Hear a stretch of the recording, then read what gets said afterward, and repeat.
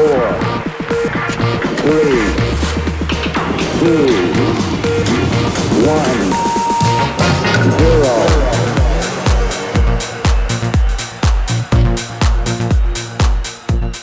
and welcome to Outrage and Optimism. I'm Tom Rivett-Carnac. I'm Christiana Figueres. And I'm Paul Dickinson.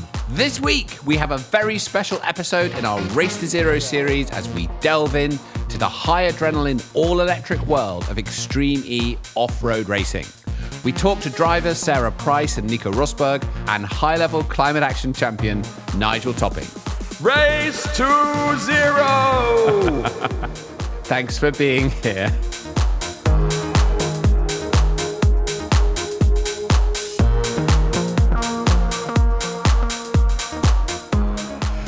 Okay, so at the end of last year, we had the great opportunity to run a small series of episodes on the future of transport. And I thought that they were some of the most interesting episodes we'd done as Outrage and Optimism. And today we're going to revisit that in a smaller way. We're just going to talk about electrification of transportation, one of the hottest topics in the world right now in the response to climate change.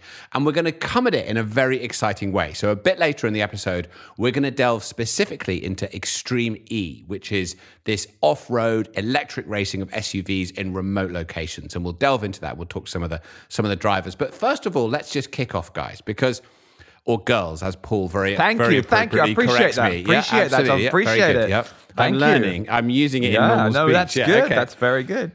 16% of global emissions from transportation, much higher in industrial parts of the world.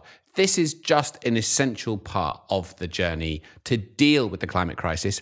And I would argue it's a piece that's going pretty well, right? As we learned at the end of last year, the electrification of the transport system is moving at pace for personal mobility. Different story for heavy transport. We can come into that a bit later. Would you agree with that assessment that it's going well? Well, yes, but before we go into everything that is happening, yes, it is a sizable chunk of global emissions, as you have spoken, 16%. Actually, in Costa Rica, also 30%. Wow. So it's not just industrialized countries. But the other reason why it is really important to accelerate this transition of transport into non-emitting transport is health reasons. Yes. Health reasons, right? We have been talking about this on the podcast for quite a while. There was yet another report done on the relationship between fossil fuel emissions and premature deaths. And that report puts those premature deaths at 8.7 million people a year. So, you know, yes, it is definitely for climate purposes, for let's call it global pollution purposes, but it's also for local pollution and for our lung pollution. I mean, this is just such a huge thing. I don't know if I can speak for either of you two, but I look out my window and there are cars, and then I go somewhere and there are cars, and I go somewhere else and there are cars, and I go in an airplane and I look out the window and there are cars, and there are cars, and there are cars, and there are cars. There are so many cars, right? And this is really helpful, Paul. Yeah. No, but I'm trying to point to the underlying intractability of the problem. Okay, sorry. Ignore but I was going to share with you just one little verse from a pop song, which I think just encapsulates the sort of craziness of this. You know, actually, there are thousands of cities in the world, but here David Byrne just talks about 350. And I think he's talking about very large cities, but here's where it goes. Are you going to sing, Paul? I am going to sing. I am going to sing just a little tiny. No. All right, okay. Here we go. So Here we go. I think Get we're going to ready. need some preparatory jingle from Clay. Okay. Here it comes. Distinguished listeners, the musical stylings of Paul Dickinson. 350 cities in the world, just 30 teeth inside of our heads. These are the limits to our experience. It's scary, but it's all right, and everything is finite. Now, the point behind the song and why I've recited it is yes, because... please do explain. Is because I'm looking for an agent, someone. There are thousands and thousands of listeners here. No, the point I wanted to make is that we do have this incredible... Have you any idea how much people spend on their cars? Like, your number one cost is your home, and your number two cost is your car. And cars and fuel are off the charts percentage of income. They demolish everything apart from housing. So we've got this big structural problem, but because of the sheer expenditure on it, there's also fortunes to be made in the speed of the transition. And I just wanted to kind of say that I've been so excited in the putting this episode together with you all and our wonderful contributors, because you can see that an industrial revolution of epic scale is going to save those lives, Christiana, and provide zero emissions transport in the foreseeable future. Yeah, no, it's the future has come forward very quickly, and for a long time it's sort of range anxiety. We've talked about that on the podcast before. That's been a real issue, right? Actually, you pointed out very cleverly, Paul, a lack of electric charging station anxiety. I just recently moved. I think I've mentioned on this podcast, down to Devon, and I had someone over here the other day to look at my home, and they said that for my energy use for about a 4.5 kilowatt solar system, plus a battery and an electric charging point, I would have no electric bills and never have to spend anything on refueling a car. So that's an upfront cost of some £1,000, of course. But the outcome is that I would have solar, battery, and a car sitting in the driveway that would be charged in a manner that, if you can then get it financed, actually becomes cheaper and pays back over just a few years. That's amazing, right? That's like... And that in a country that is not particularly well known for solar. Exactly. Yeah, hundreds of solar panels sitting hopefully in the rain. I wonder what country on this podcast is much better known for sun. Never mind. Saudi Arabia. On. No, that's not the one. Hang on, let me think for a minute. Yes, we can be in direct competition. But anyway, yeah, even in rainy Devon, that's possible, right? And it's expensive, but if you look into the overall costs, it's affordable. It pays back within a few years. That is a real indication how far this technology has come. And that's why we're moving so fast, right? I mean, in just the years since Paris, when still, let's be honest, this was regarded basically as an impossibility that we would make this transition quite as quickly as we have. We now have hundreds of cities around the world that have declared an end to the internal combustion engine, sometimes within 5 to 10 years. We've got increasing numbers of jurisdictions, countries and regions that are banning new sales of internal combustion engine. Norway by 2025, the UK by 2035, California by 2035, Canada by 2040. That's just a few. And of course, also all of the companies that have now come forward and said that they see their future as electric or zero emissions vehicles. The number of companies that have now pledged to only manufacture electric vehicles, really within dates that are basically tomorrow in strategic planning terms from a business perspective. General Motors 2035, Jaguar Land Rover 2035, Ford 2030, Volvo 2030. I mean, this is huge. We are going to see in the next 10 to 20 years a complete transformation of the transport system. It's going to become almost completely electric for passenger vehicles. It's going to clean up our air. This is fantastic. We're going to live through it. Live through it? We're going to celebrate it. What do you mean live through it? Now, you know what I think is so exciting about this is, yes, I'm very excited to see more electric vehicles on the roads, but it's actually going to mean less vehicles on the roads. And the other piece that I think is so exciting is how electricity storage is going to be integrated between homes or offices and buildings and cars, because what you're going to have in common there between buildings, homes, offices, schools, whatever, shopping centers, and your vehicles is battery storage. And so all of a sudden that artificial silo thinking that you need a separate battery for your car and a separate battery that operates completely independently for your building, home, or whatever, that's going to fall away, and you will see the exchange of electricity storage among all of these batteries. And all of a sudden, you can conceive of a city as a huge distributed electricity battery and storage system for everything that is electrified. It's absolutely amazing. Paul, tell us what we're missing. Why isn't it as good as Christiana and I say? No, it's even better. It's even better. Let me tell you why it's even better. Okay, here's the thing. Let me tell you this little bit of politics lesson. I think we need a pessimist on this podcast. Sorry, carry on, Paul. I want some. I want. Can I have some more educational music? Because you did such a great job last time, Clay. Here's the lesson in politics. Politics is not what it used to be. You used to vote every 5 years and then the government would run things, but it doesn't work like that anymore. Now what happens is you pull into a petrol station, for example, and you put some petrol in your car, and a little bit of the money goes to a company that may well be lobbying against laws to tax fossil fuels. Or you go and buy a petrol car or a diesel car, and some of that money will go into lobbying against electric vehicles, all right? Not always, but that's how it has been for a long time.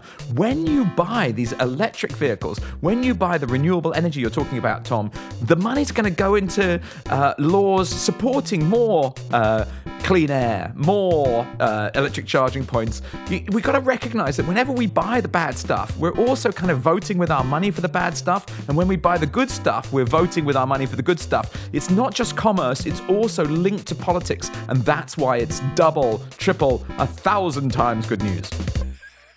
But they're still very expensive, though, aren't they, of course, electric vehicles? No, really? Is it not the case that the extraordinary link of China's SAIC Motors and General Motors has got the Honang Mini priced at $4,230? Isn't that brilliant? That's not 100% price, electric, right? 100%. That's amazing. Okay. I stand corrected. Christian is looking thoughtful, like, we're missing this target. Come on, Christiana, bring us back down to earth. We're forcing you to play that role. Let's bring this back down to earth. Now, the fact is that we do have quite a bit of homework here between what we've just described, which we will experience, but is not currently the reality. So, electric charging stations and the whole network for that certainly needs to be invested in, as well as we need to bring the price of batteries down for sure.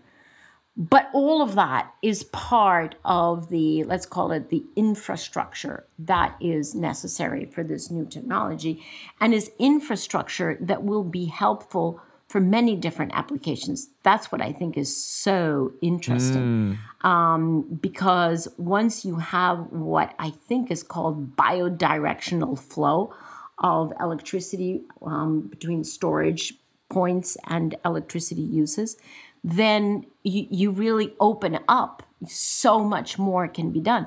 And so electrification as a modernization of our now pretty antique industrial capacity is going to open up so many other possibilities, is going to increase demand for electricity. And of course, then we have to make sure that the increased supply of electricity is clean, as Tom is doing with his home. Because if we increase demand of electricity and that electricity is actually coal-based, then we have electrified, but we are polluting more. So let's remember, that there are many things still to be done. We have to clean the electric system from coal for sure. We have to put out the infrastructure. We've spent decades in infrastructure fueling for the ICE car, for the internal combustion engine car. And we will have to invest into the infrastructure for electric and other non-polluting cars. But the fact is, you do have, as you Brits call petrol stations, or in the United States, gas stations, already most everywhere. So can they be retrofitted? And could they be the points at which you charge your vehicle? Yeah, you still own the property. It's right by the roads. They're periodically spaced. It's absolutely perfect, right? You just change. There's a lot of infrastructure. That's what they're doing right now across the UK and across the world, right? I do think it's a small aside. I think we need to change something in our language. We're calling them ICEs, ICE, and we keep calling for the end of ICE, which is really unfortunate for people like us working in climate change. Of course, we mean the internal combustion engine, not the ICE on the polarized. I hate all acronyms. I spend about half my day looking up. Somebody saved themselves about a millionth of a second putting down a 4 or 5 letter acronym, and I've spent about an hour on Google trying to work out what on earth they meant, and I nearly swore. In addition, friends, to the infrastructure challenges that we have for electrifying transport, let's also remember a huge challenge that is between us and a happy electrification of transport, which is job loss. Because these vehicles are being produced with much higher automation, if not robotization, they're actually using less and less humans to produce these vehicles, which means that there is job loss in the car industry. So just last Sunday, Volkswagen announced that it would be looking to retire or semi-retire up to 4,000 of its staff in order to invest in the green tech. And they're not the only ones. So, just transition, which is something that we have discussed a lot on this podcast, really needs to be kept front and center. These 4,000 people, okay, some of them at least are perhaps retirement age and can go home and in peace. But there may also be start career or mid-career people who all of a sudden find themselves that they were working for an industry that, or for a technology that has been stranded or that is being stranded. And so very important to retrain these people, to give them the capacity, the skills, the knowledge to be able then to move into an economy that is using much more advanced technologies and not leave them behind. Yeah, absolutely. And it's terrible when you see that these transitions end up creating these knock-on effects that, of course, are so painful for individuals and collectively. I mean, the reality is, of course, if this transition costs us jobs and costs us livelihoods, we won't get very far with it, right? Because actually the democratic system will snap back and will prevent it from happening. So we need to be really aware of. In this particular instance, I wasn't clear whether the reason they were laying them off was because this new manufacturing required less people or because they needed to redirect capital. So it was more I think it's both. It's both. Okay. I think it's both. Yeah. So because, just think about it. Those electric vehicles need way fewer parts, right? Yeah. Way fewer parts. Yeah, fewer parts of manufacturing. And the other bit in here that will be a knock-on effect and will probably be more painful because it might be more invisible, but it will happen everywhere is repairs and, auto maintenance shops all across the world. With electric vehicles will need less maintenance. They'll need less repair because there's fewer moving parts, as you've said, which will lead to short-term job losses. Now, the economy changes all the time. We need to just make sure that as we go through that transformation, there is a pathway and a platform to skilling up, to embracing the good new jobs that this transformation will bring. But the point you're making is very important, Christiana, which is it's going to be lumpy and it's not going to work for everybody. Yeah. I mean, I would love us to talk more and more and more about these issues over the months ahead, because I actually think that they're absolutely essential. We've got to get our hands on this kind of sort of social thing because it's critical to climate change, weirdly. But what I would say is, I love a car that's got less moving parts. An electric motor is basically better than an internal combustion engine. So let's just let's celebrate that. Yes, okay, there are job changes, but we actually have. We need 10 armies. We need 1 million armies of people to insulate, to put up that solar you were talking about, the charging stations, the fiber optics. We've got so much work that needs to be done in society, and we just have to have the conviction that we can change and reorganize our economies so that we have simpler, better engines and a whole bunch of other stuff that needs doing. And by the way, COVID proves the magic money tree exists. Governments can fund this. Let's just do it. Yeah, Paul, I mean, that's all very true at a macro level, right? At a macroeconomic level, that there will be more jobs in this new economy. But if you go down to the micro, if you go down to, little old me, who has been working at a traditional car manufacturing company and lives in the town of that company, and all of a sudden, I lose my job and I have my whole family there, and I can't just, sort of pick up and leave and go insulate your home halfway across the country. So, it's not as easy as all that, and we shouldn't paper over it. It's definitely a challenge that needs to be faced square on.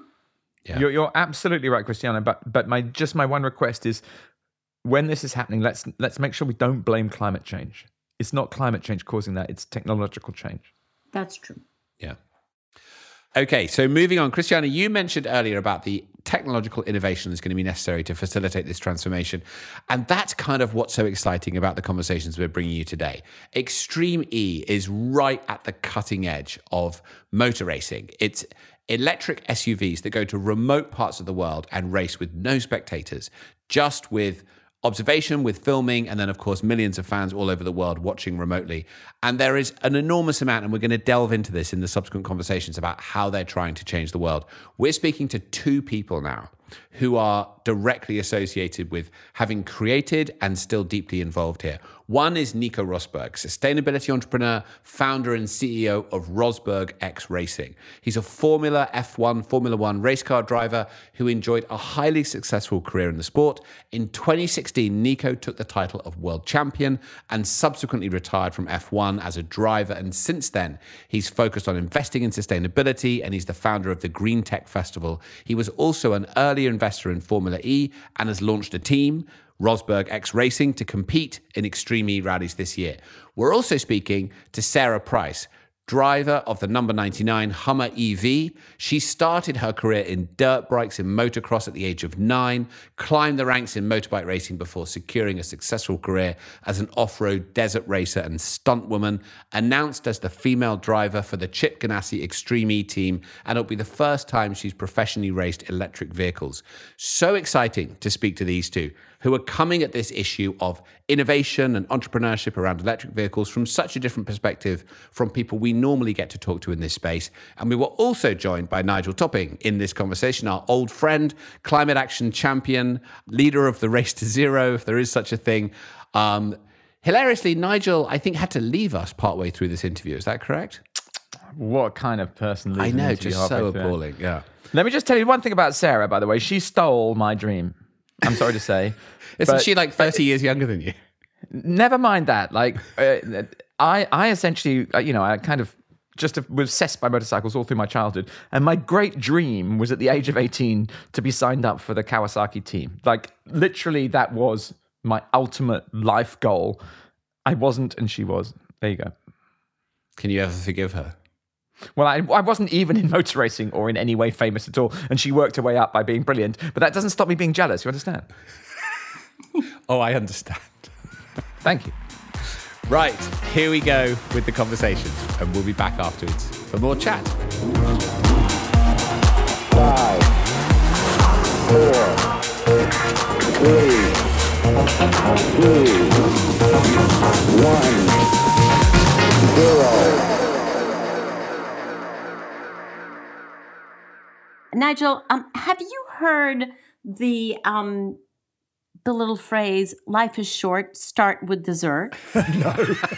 Well, it is, something that I have done on occasions. Life is short, so I'll have dessert first. And let me say, this is what we're doing for you today, because although you are the supreme leader here of Race to Zero, we're actually letting you start with dessert because you are such an enthusiast about the transformation in the transport system. Yes, and that doesn't mean that your heart is not in all of the other sectors. I don't want to give that impression. Picking favorites. Yeah.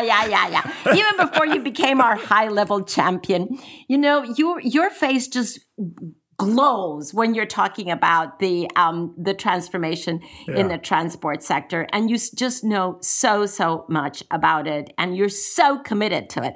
So we're letting you start with dessert first, and start with this absolutely exciting episode of not just the normal transformation in the transport sector, but Extreme E. I mean, what can be more disruptive than Extreme E? So we would love to know from you, Nigel, how do you see Extreme E and this fantastic race that is being prepared? How do you see that contributing to the transformation in the transport sector? Well, thank you for dessert first. I mean, to all my colleagues working on decarbonising steel or plastics, I do love them as well. But That's the voice of Nigel Topping, friend of the show and high-level climate action champion. And he's leading the Race to Zero campaign. One of the key breakthrough areas for the Race to Zero is to precipitate and accelerate transformation of the transport sector.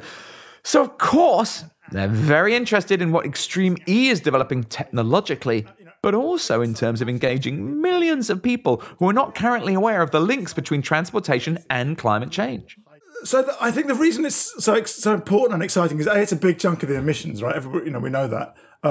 Also, the combustion engine is like the iconic technology of the fossil fuel age, and cars and motor racing and extreme motor racing, Exactly. Excite passion like so many people. So for people to realize that you can have exciting races with cool high-tech vehicles in amazing environments, which are zero emissions vehicles, is a sort of thing that we need everybody to understand, so they don't think that tackling climate change is something which means I've got to wear a hair shirt and not drive fast cars and just generally kind of be sad and boring. So I think making this real to everybody is why it's so exciting. I think so before you joined us, our good friend here, Paul Dickinson, told us that he gave up school when he was 8 so he could study Kawasaki motorcycles. And I think that's actually a good indication of what you're talking about, right? That's because that was exciting. It was the fastest, most interesting thing that's happening. Do you feel that the race to zero has got that kind of, would it make an 8-year-old Paul Dickinson give up school? Or is this what Extreme E is here to do? Well, I don't think the race to zero would get many 8-year-olds leaving school. But just the metaphor of a race is something which engages a lot of people. I mean, just putting this out there, a race. We see this as a race between countries, between cities, between businesses. I did a lot. I did a lot of work with Daimler to work with Ola Källenius, and they committed to net zero 2039. Well, he's just been trumped by General Motors saying net zero 2035, and they've just been trumped by Volvo saying 2030. So there's a nice little bit of competition amongst the CEOs of the car manufacturers. We're competitive animals, so we sometimes say the race to zero is the only race that we either win or lose together, but there is some competition within it as well, and that definitely attracts people, to understanding what needs to happen. The race to the top, the race to the top of decarbonization. That's the exciting thing. Now, Nigel, without going too... Sorry, Christiana. No, go ahead, Paul. So I know.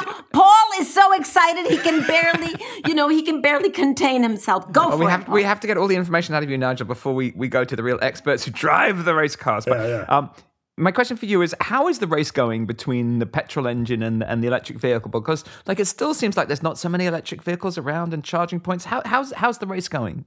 Okay, so now I get to do a little bit of my maths. So, the only thing more exciting than Kawasaki when I was 8 was mathematics. So the important thing is we know that every time we've had a major technological disruption, it doesn't happen linearly, 5% this year, 5% next year, 5% the year after. It always takes ages to get going, and then suddenly it goes exponential.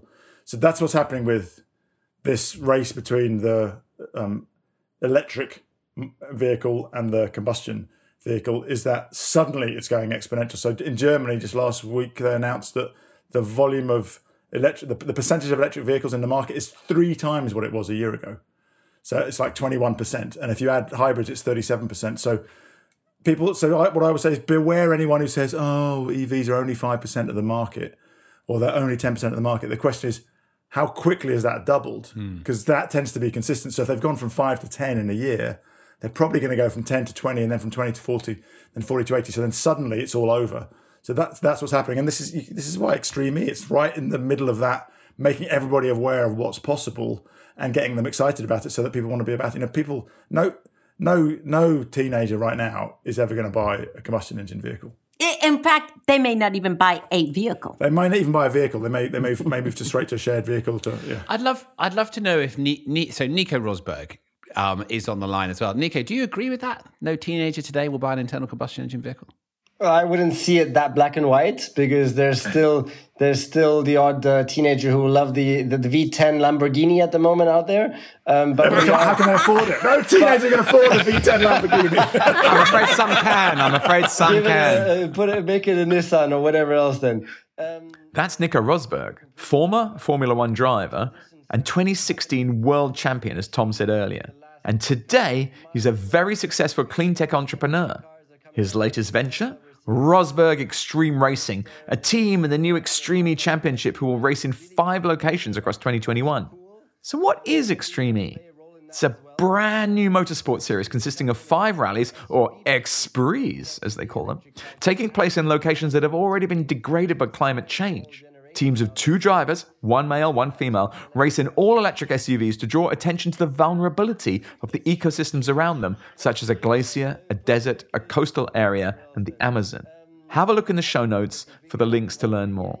And especially now with the last couple of months where the first really awesome electric cars are coming out. I mean, Tesla, we're seeing them with the Roadster. Then we're seeing other car companies like Rimac. It's really making electric cars cool. And I really want to play a role in that as well. And this is where Extreme E comes in as well on an SUV basis, making SUV electric cars just absolutely awesome and thrilling to inspire the whole generation now that's coming up. Exactly that, to buy electric cars.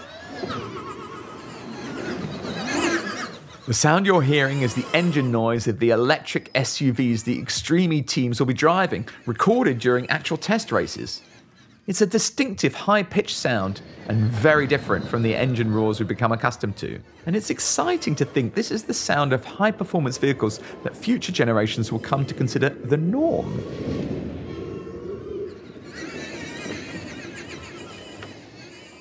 And Sarah, how different is it for you as a race car driver? How different is it for you? Not the technical part, which we can talk about later, but just the context. How do you understand racing an internal combustion engine versus racing an electric? So being a part of Extreme E is completely new for me. So being involved in the electric market is something new as well. Sarah Price is a lifelong off-road racer who's competed in a variety of motorsports, motocross, rally, super trucks, and is now competing for Chip Ganassi Racing in the Extreme E series. I come from, they like to call us the wild, wild west of off-road. We're kind of, a little bit behind the times when it comes to racing in the dirt. But Roughnecks, but that's solid gold, yeah. It's more, in some ways, very exciting. They're both exciting, but it's a bit more kind of put it, frontier.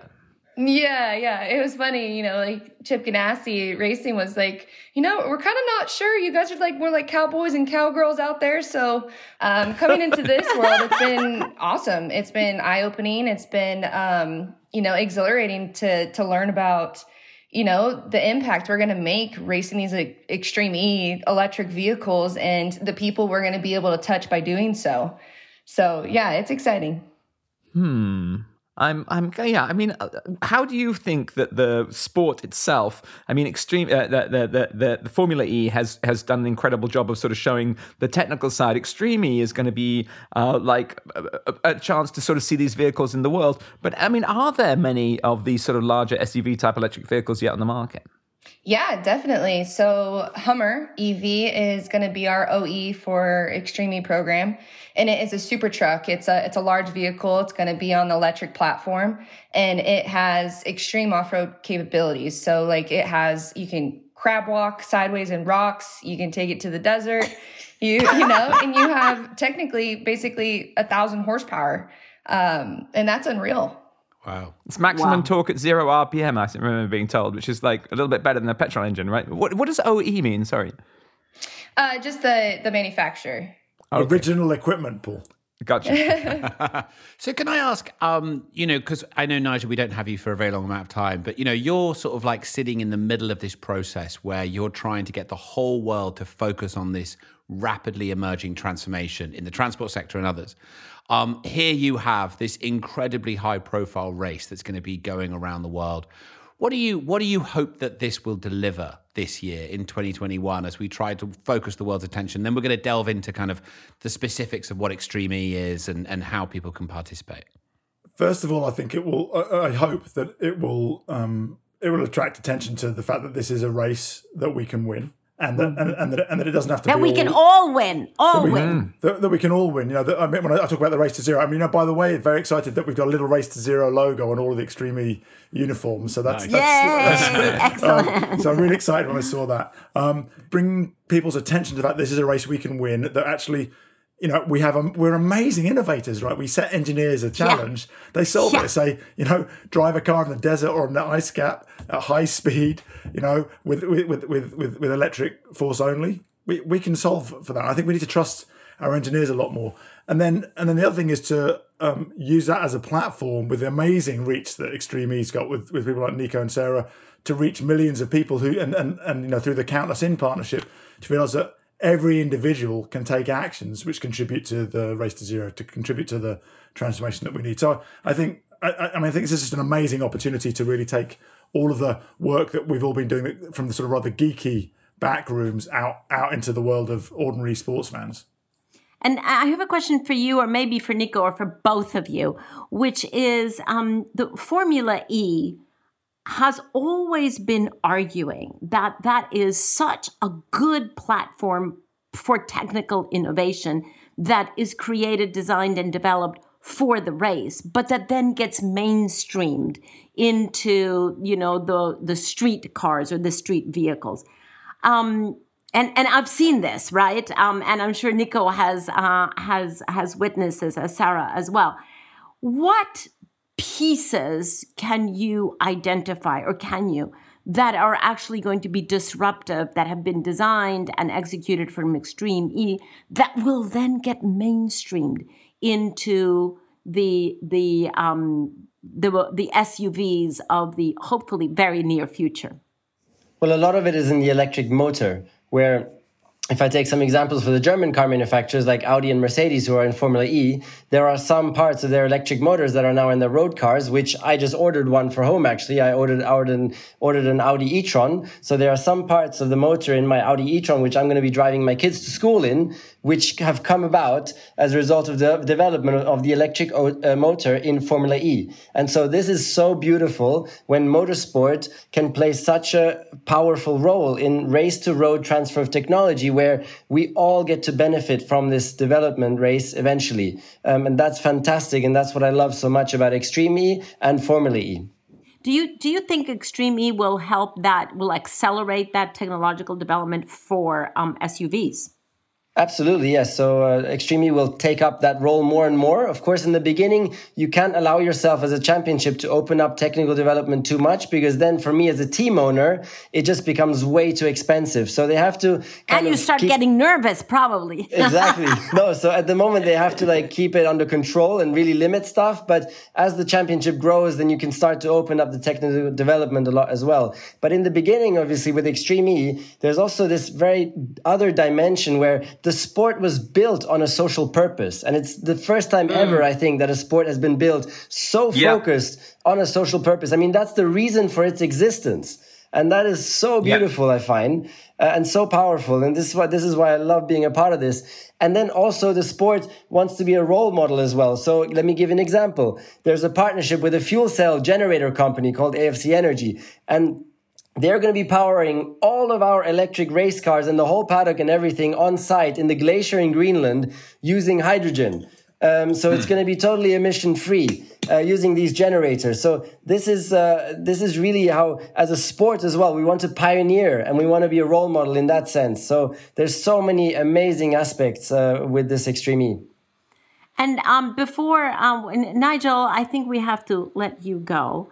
But I would like to ask you, Nigel, what magical wand did you use to make sure that Extreme E has its first race in 2021, just before COP26? How did you manage that?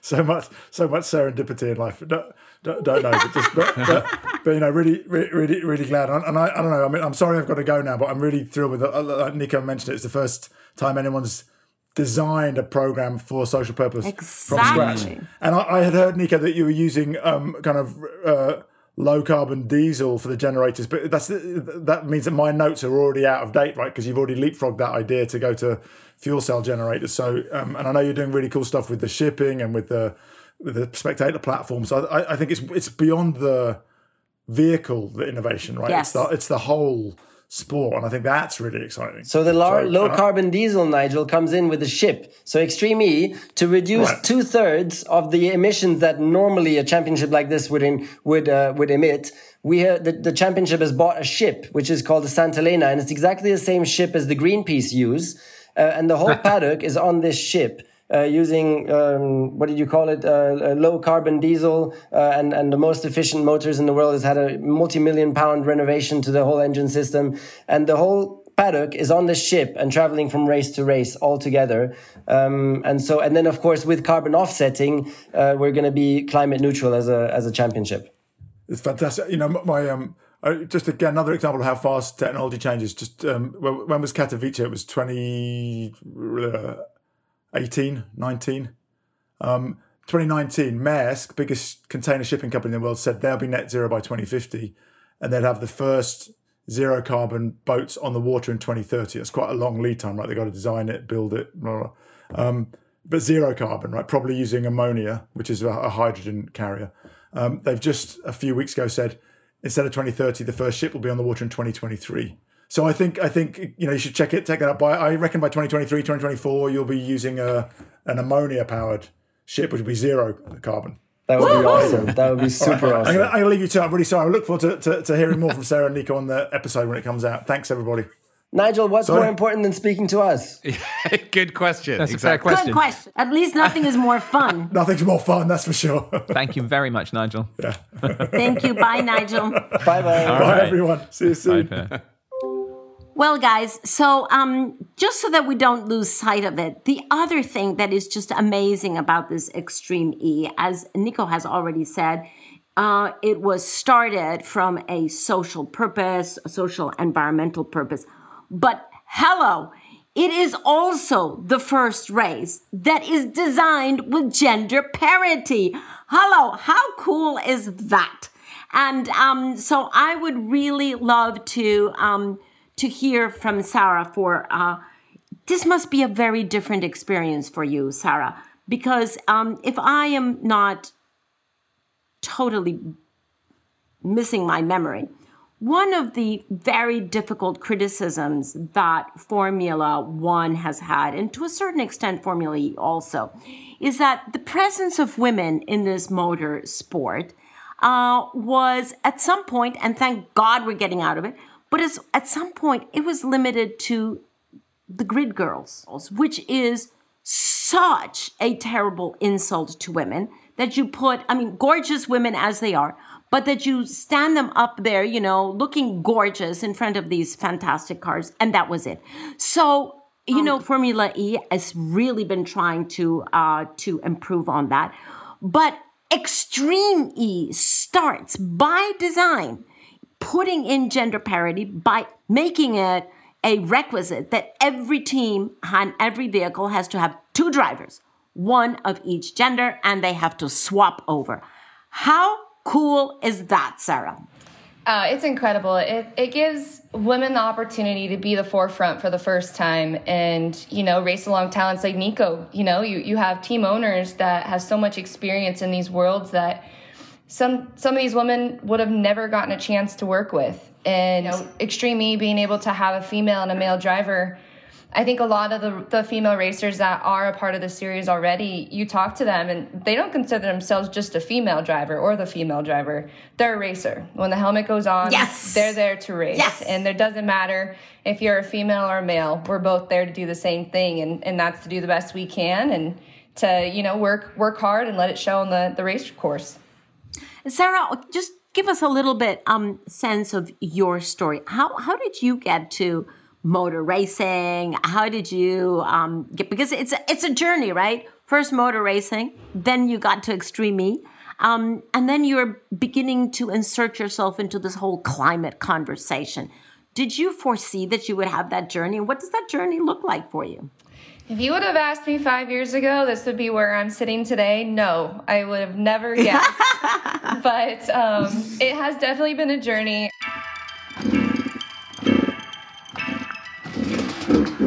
I started racing motocross on my Kawasaki's at 8 years old. My dad actually raced off-road cars. My brother raced dirt bikes. And so I followed in their footsteps, and, little did my parents know I was kind of the daredevil and just never give up attitude and just kept climbing the ranks. I turned professional at 16 years old on the motorcycle, and then I started business and I started racing cars. And just one thing led to another, and being usually one of the only females against all the males, it was something different. And you have the first judgment, I think, when you show up to a track, you have the parents and you have the other males you're racing against, and they're like, oh, who's the girl, But then they start realizing, oh crap, it's not just the girl, it's Sarah's here. We got to bring her A game. Like, she's fast,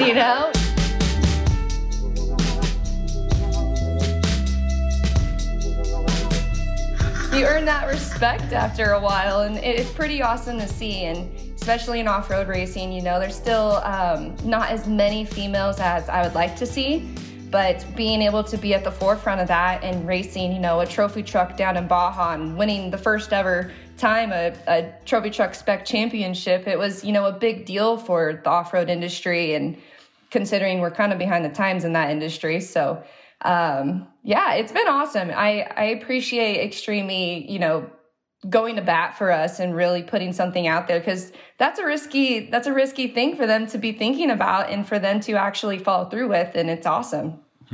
Why is it risky? I think the backlash of media, that's something that's never been done before, and I think it's you know, they have to stand for it, and I think it's incredible because there's so many females out there that might have the talent like the top male racers in this world, but they don't get the opportunity because of being a female, because they're not looked at first. This is now giving them the chance. I'm curious to know, how did you, because I mean, obviously you started out in a very different areas. You said you described this journey, and presumably, I'm sure, I mean, I know you have a big following, people who followed your career in other areas, and now you're doing things like talking about climate change, competing in Extreme E. How has your fan base responded to that evolution in your career and what you talk about? You know, going to electric and racing electric, it's something very new to our world over here in the West Coast and then off-road world. They're used to big V8s, you know, very loud engines, you know, kind of just rummage through the terrain and just go as fast as you can, pedal to the metal kind of thing. And so it's had a very positive impact. I think a lot of people are like, wow, like you're getting to race vehicles that look like the cars that we're racing down in the deserts, and wait, they're electric? Like, this is crazy, you know? Like what is it? And they're asking questions. They're getting more involved. They're realizing that this is something that's cool. It's not just, okay, we're not just these big gasoline engines now. We're going over to doing SUVs, door-to-door racing. Like, it doesn't get more exciting than that to me, you know? And people are asking questions, and I think that's what's most important. Well, it is a dinosaur technology, the internal combustion engine. I mean, actually, petrol is made out of dinosaurs. I mean, it's not like a metaphor, that it really is made out of dinosaurs. So it's great that you're moving forward with this fantastic electric. Can I ask about this just extraordinary thing? And I guess this is a question for both of you, Nico and Sarah, is like, you're combining motorsport, off-road motorsport, with kind of highlighting how vulnerable some parts of the world are to climate change. I've heard it said that you're kind of combining race cars with like a David Attenborough documentary. I mean, this has never been done before. You're breaking completely new ground. It's so exciting. And I just wondered how the idea came about and how you feel about it and what you're looking forward to. Yeah, that's what I'm very excited about as well. I mean, if you're looking at Netflix recently, there's a lot of Blue Planet documentaries, which are so beautiful. And here now we're taking the angle of bringing together motorsports with Blue Planet, and taking the motorsports to where the Earth has into extreme locations where the Earth has already been severely damaged by and affected by climate change. Let me take an example, Senegal, where they're facing huge droughts. And so we're going to be racing there with the purpose to, first of all, raise a lot of awareness for what's happening in those areas. But secondly, also, as a championship with our legacy program to support local initiatives. But also from my team point of view, we have our own Driven by Purpose campaign where we're also going to be supporting local initiatives really heavily. And in Senegal, for example, we have a big partnership with the Prince Albert II of Monaco Foundation. They're doing a lot of work there, and we're going to be supporting them on site, on the ground, to really accelerate their progress. No, it's extraordinary, absolutely extraordinary. And so, I mean, where did the idea come from? Whose idea was it? Do you know the genesis of it? It's the founder. It's Alejandro Agag. He founded Formula E, and this is the next iteration of his vision of really putting purpose into sports. I think that's so important. That's good. Purpose into sports. You know, we had the Olympics in the UK in 2012, and the slogan was "Inspiring a Generation." And I couldn't help thinking, like, could you be more specific? Whereas you've really come down. You said inspiring a generation to consider the impacts of climate change. That's amazing. Alejandro has been working on this for years, right, Nico? For years. And in the beginning, it was just, sort of a dream that he had. And he's been working on this assiduously, on and on and on, until he got, well, the support, for example, of Nico as a team owner of fantastic drivers like Sarah. And it wasn't easy because, as we've already said, it is breaking many grounds. Many things are completely new, completely disruptive. So it wasn't an easy journey for Alejandro, but honestly, kudos to Alejandro Agag for going, first of all, from Formula One to Formula E, and then to Extreme E. Indeed, quite a journey.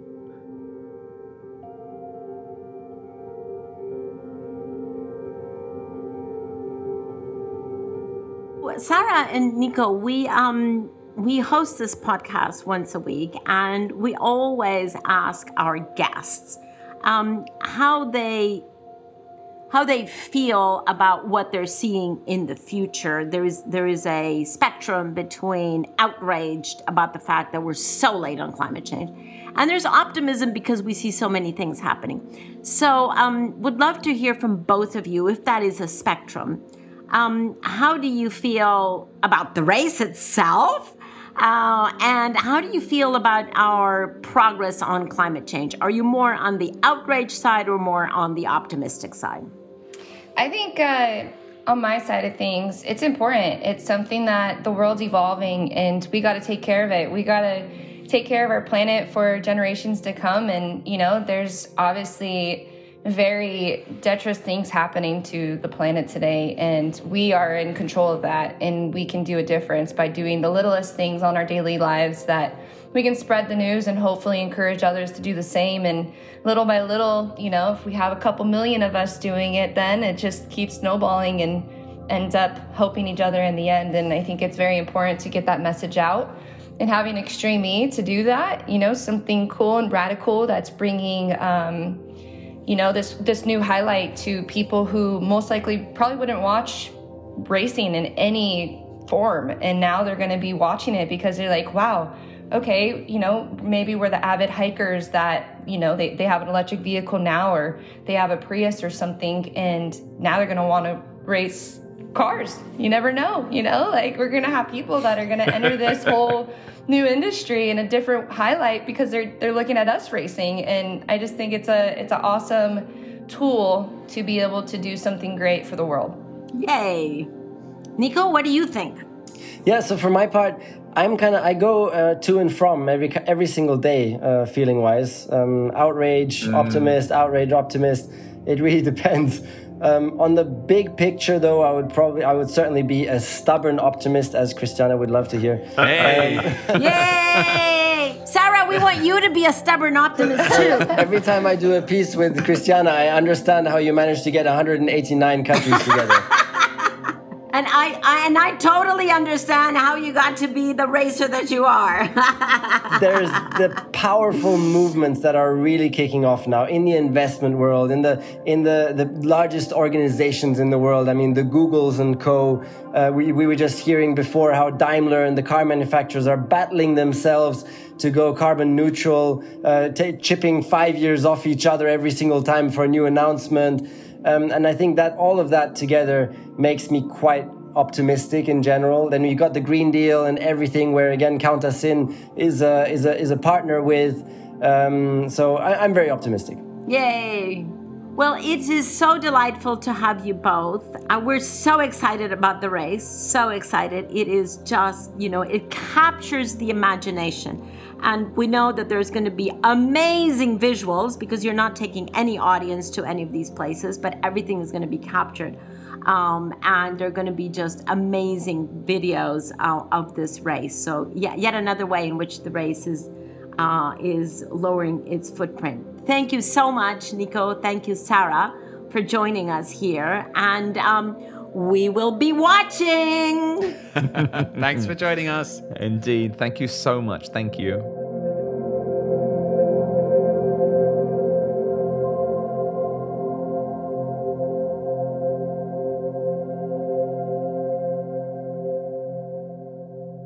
So, How interesting to get a chance to speak with people involved in this issue that we have been so immersed in from such a different perspective, right? And with they came to it from such a different perspective. I mean, Sarah in particular, how fascinating that she just, grew up basically trying to steal Paul Dickinson's dream and successfully yeah, stealing my dream. but as a result, came round to the interest and the excitement of electric vehicles and could end up being an amazing champion and a role model for so many. So what do you guys leave that conversation with?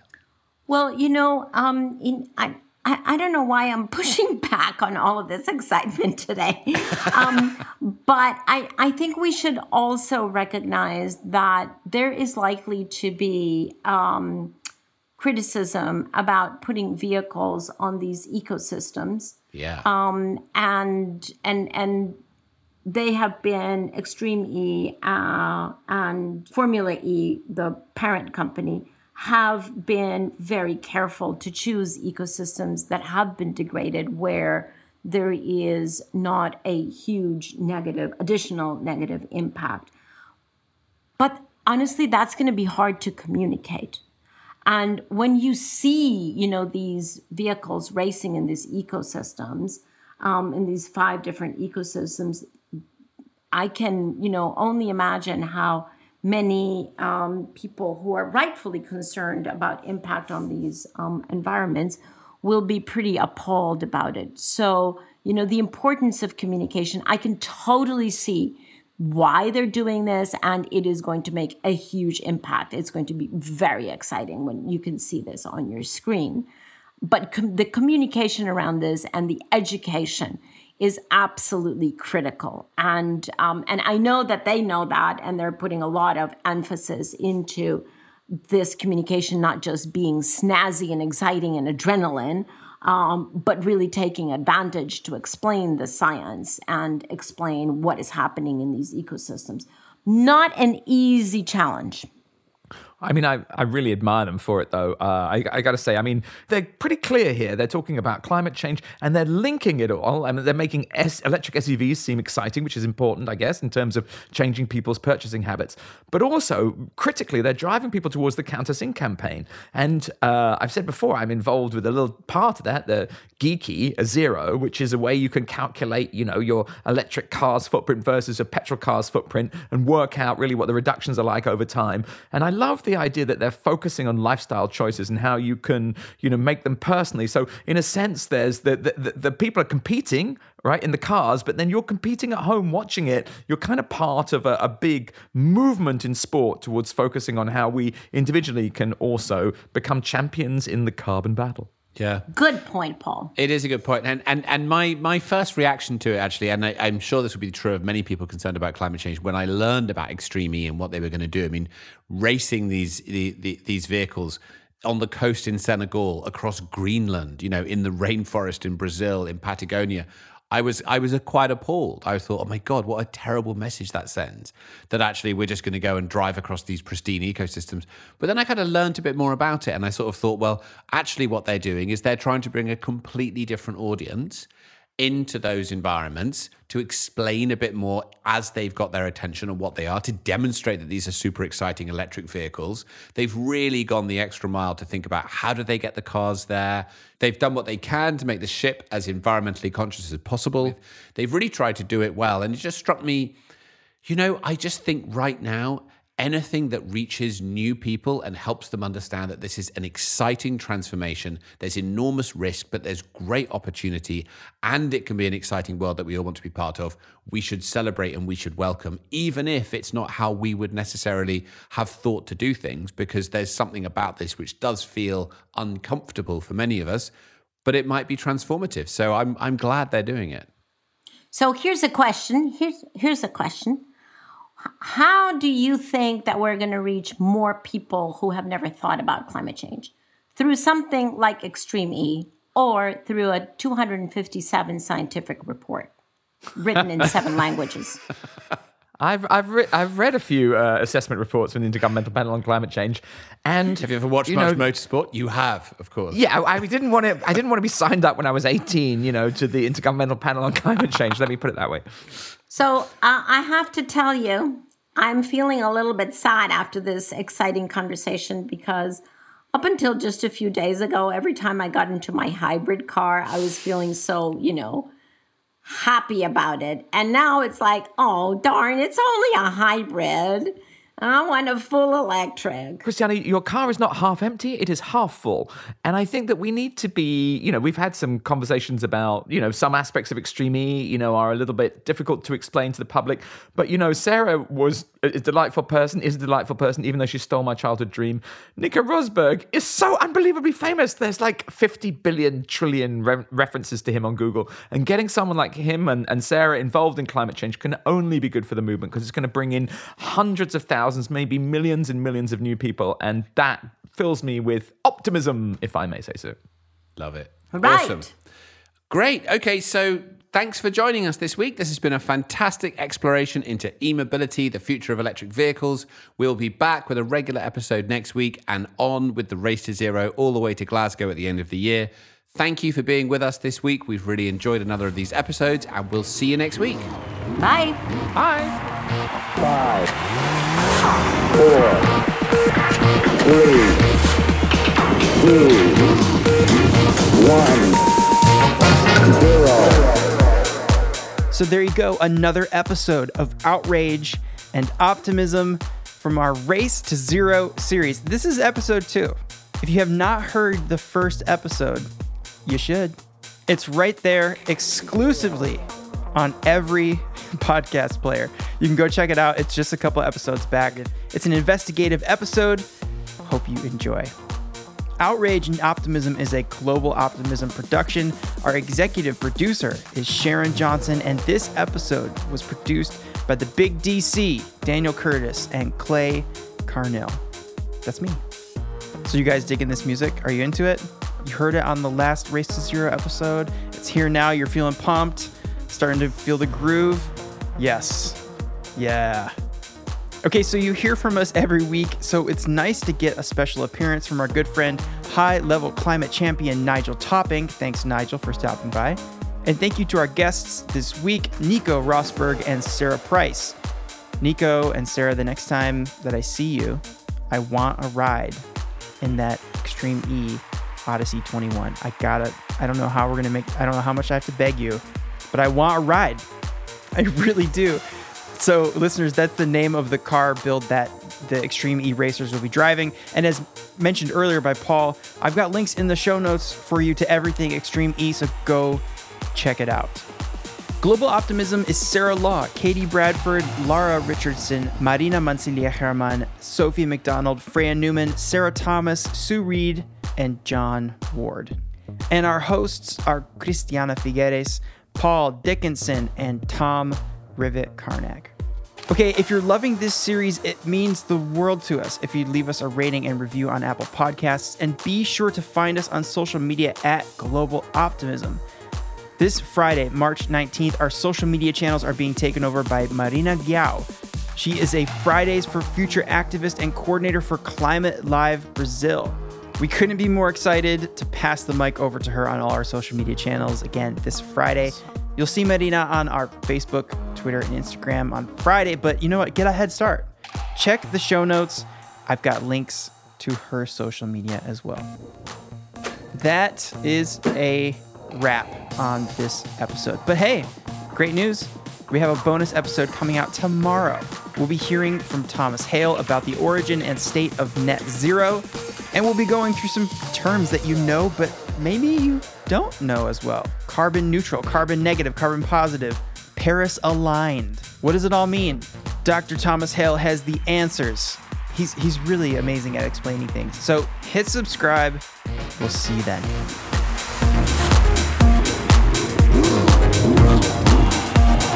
5, 4, 3, 2, 1.